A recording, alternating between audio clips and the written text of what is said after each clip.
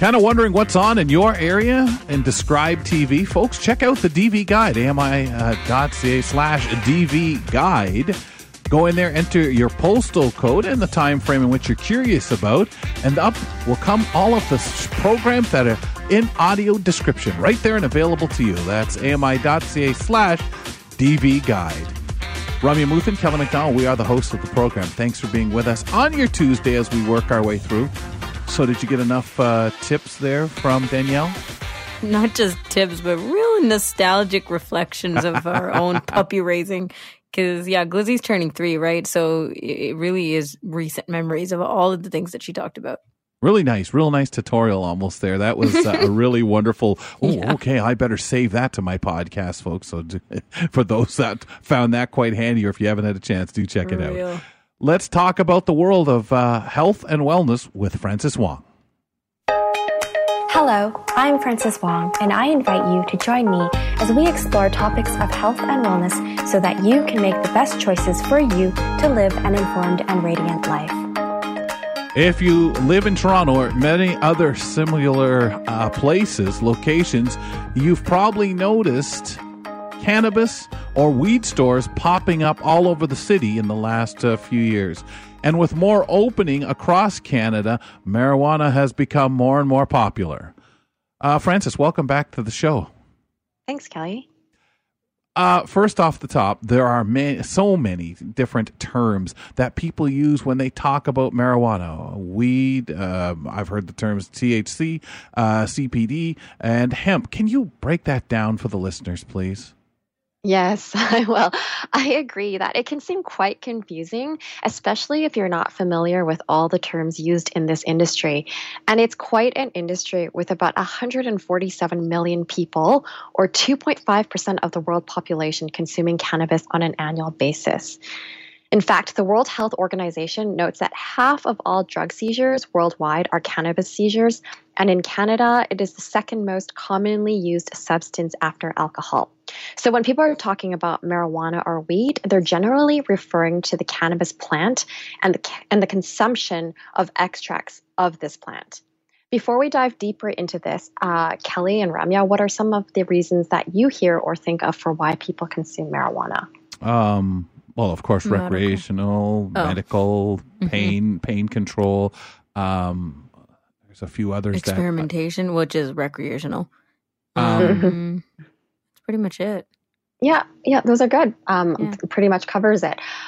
There are several reasons as why people use marijuana, especially since Canada has become the second country in the world to legalize and regulate the sale and use of cannabis, which happened in October of 2018. Prior to that, it had been legal for medicinal purposes in Canada. And as you both mentioned, some people like that high feeling or buzz that they can get, which may help them in performing better or being more productive in certain tasks, while others like marijuana for the feelings of well-being, since it can have relaxing and calming properties. Mm-hmm. Then there are people who are curious and want to experiment recreationally. And another more common reason is that there are those who use marijuana therapeutically to self-medicate. And by that, I mean to reduce social anxiety or stress, or to reduce symptoms associated with depression, using it as a natural remedy. So you guys covered it all. In very basic terms, the human body has an endocannabinoid system, or ECS, which is basically a network of chemical signals and cellular receptors found throughout our brain and body. The cannabinoid receptors in the brain control the levels and activity of other neurotransmitters that affect our body, such as regulating hunger, temperature, alertness, pain control, and sleep. The cannabinoid receptors in our bodies play a role in controlling also our inflammatory and immune responses, and our bodies produce endocannabinoids, which bind to these cannabinoid receptors. So getting back to the plant, the cannabis plant contains over 100 chemical compounds called cannabinoids that hold both medicinal and psychoactive properties, and these have a very similar structure to the molecules produced by our body. In other words, by consuming marijuana, we can trick our body into giving us similar effects that our own body would create. You're asking about THC and CBD at the top of the segment. Well, these are two of the compounds found in the cannabis plant. THC stands for tetrahydrocannabinol, and CBD stands for cannabidiol. So So what's important to remember is that while both cannabinoids have many of the same medicinal benefits, the way they affect the person is different. So THC is known for its euphoric effects, which give people that high, whereas CBD doesn't have this effect. Have you guys also heard of the term sativa and indica? Not myself. Yeah, strands. Okay. All right. Mm-hmm. So these actually refer to 2 of the 3 species of cannabis. I'll just mention the third one, which is called ruderalis, but it isn't consumed because it is low on the medically active compounds that people seek. So when someone is shopping for marijuana, they can choose from the category of sativa or indica, or a hybrid, which is a combination of both.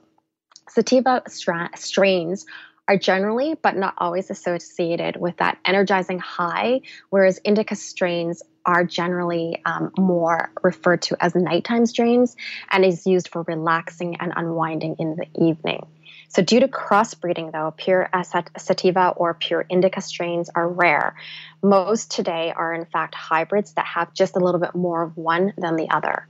And of course, there are exceptions as to the various strains and their effects, since everybody's personal chemistry is unique, but you can always ask the staff at the shops for assistance. Hybrid strains will get their effects from both sativa and indica. So for those who can look at their parent strains, you can look at the parent strains to give you a better idea of what the effect will be. Yeah, and it kind of links back to what you were saying about self-medicating or reasons for the use of marijuana when you think about the effects of sativa and indica, right? And why you would choose a particular strain or care about the way that it would make you feel afterwards. So some people use marijuana therapeutically, and you touched briefly on that. What kind of health issues can marijuana address?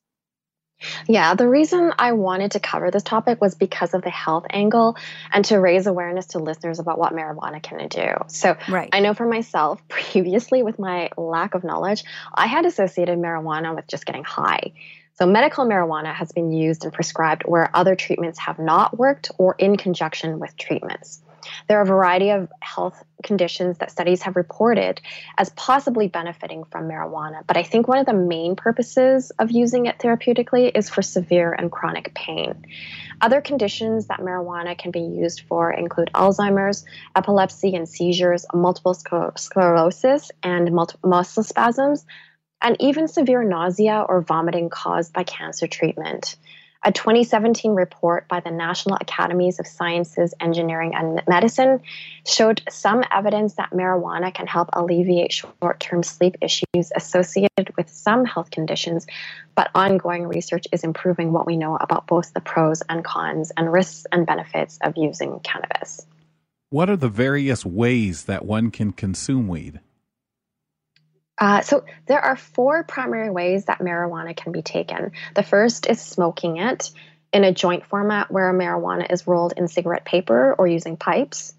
The second method is drinking or eating it through teas, sodas, or baked goods like gummy candies and brownies. The third way is through vaping, which is breathing in dried cannabis or liquid cannabis vapors through a vaping device. And the fourth way is something called dabbing, which is breathing in very hot vapors from heating cannabis concentrates. We don't have enough time to get into it, but I wanted to mention that if you are orally consuming weed as an edible, note that the effects take longer to kick in. So it is highly recommended that you start off with a very small dose, even as little as 1 to 2.5 milligrams, and that if it's your first time, that you do it in the evening in case the dose is too much, and then you can just sleep it off and not have to force yourself to stay awake the rest of the day. People like to consume edibles because they may not like to smoke or vape or the smell of it. And edibles are discreet. Like, you really can't tell if a brownie has marijuana in it from a regular brownie, which also means you need to be careful to place these out of the reach of children and pets. Yeah, that's a huge one. Also, Frances, I've been hearing about other ways to utilize marijuana aside from actually consuming it, eating it, drinking it, injecting it, not injecting, you know what I mean? Like actually putting it into your body. So can we touch on some of those? Yeah, sure, Ramya. I know this is the health and wellness segment and not the fashion one, but one of the other uses of cannabis is in consumer textiles such as clothing, handbags, and fabrics. And you might remember during our plastic segment back in April how I mentioned that a lot of clothing today is made of petroleum-based plastics like nylon or polyester. So if you're looking for an alternative to those, you can consider hemp in addition to cotton or wool fabrics. Right. Hemp is the common term used for cannabis that is grown for non-drug use. And the reason hemp isn't used for recreational purposes is that it has such a low amount of THC that you cannot get high on it. So you can try. Hemp is also used in other materials like industrial textiles, such as ropes and twine, carpets, nets, and canvas, along with paper such as newsprint, printing paper, and cardboard packaging. There are other uses for hemp seed oil, such as varnishes and lubricants, and in food, such as cooking oils and salad oils. So as you can see, cannabis is a very versatile plant. Wow. Any other final thoughts that you'd like to mention about marijuana? Sure. Over our conversation, we've talked about the different use of cannabis and how they can be beneficial to you if you wish to experiment. There are also limits as to the amount that one can carry. And of course, you must be of legal age in your province or territory to be able to buy, possess, or consume marijuana. And just a friendly reminder that because it is legal in Canada doesn't mean that it's legal elsewhere. So if you're traveling and you consume marijuana in any of its forms, check first to see whether you are even allowed to travel with it. It's still highly recommended that you consult with your family doctor if you're considering consuming marijuana, especially if you're pregnant or on medications, as there are possible contraindications that could lead to negative side effects with certain drugs. We've only scratched the surface, so I invite the listeners to look into this further if their interest has been piqued. Yeah. Go ahead, Ron.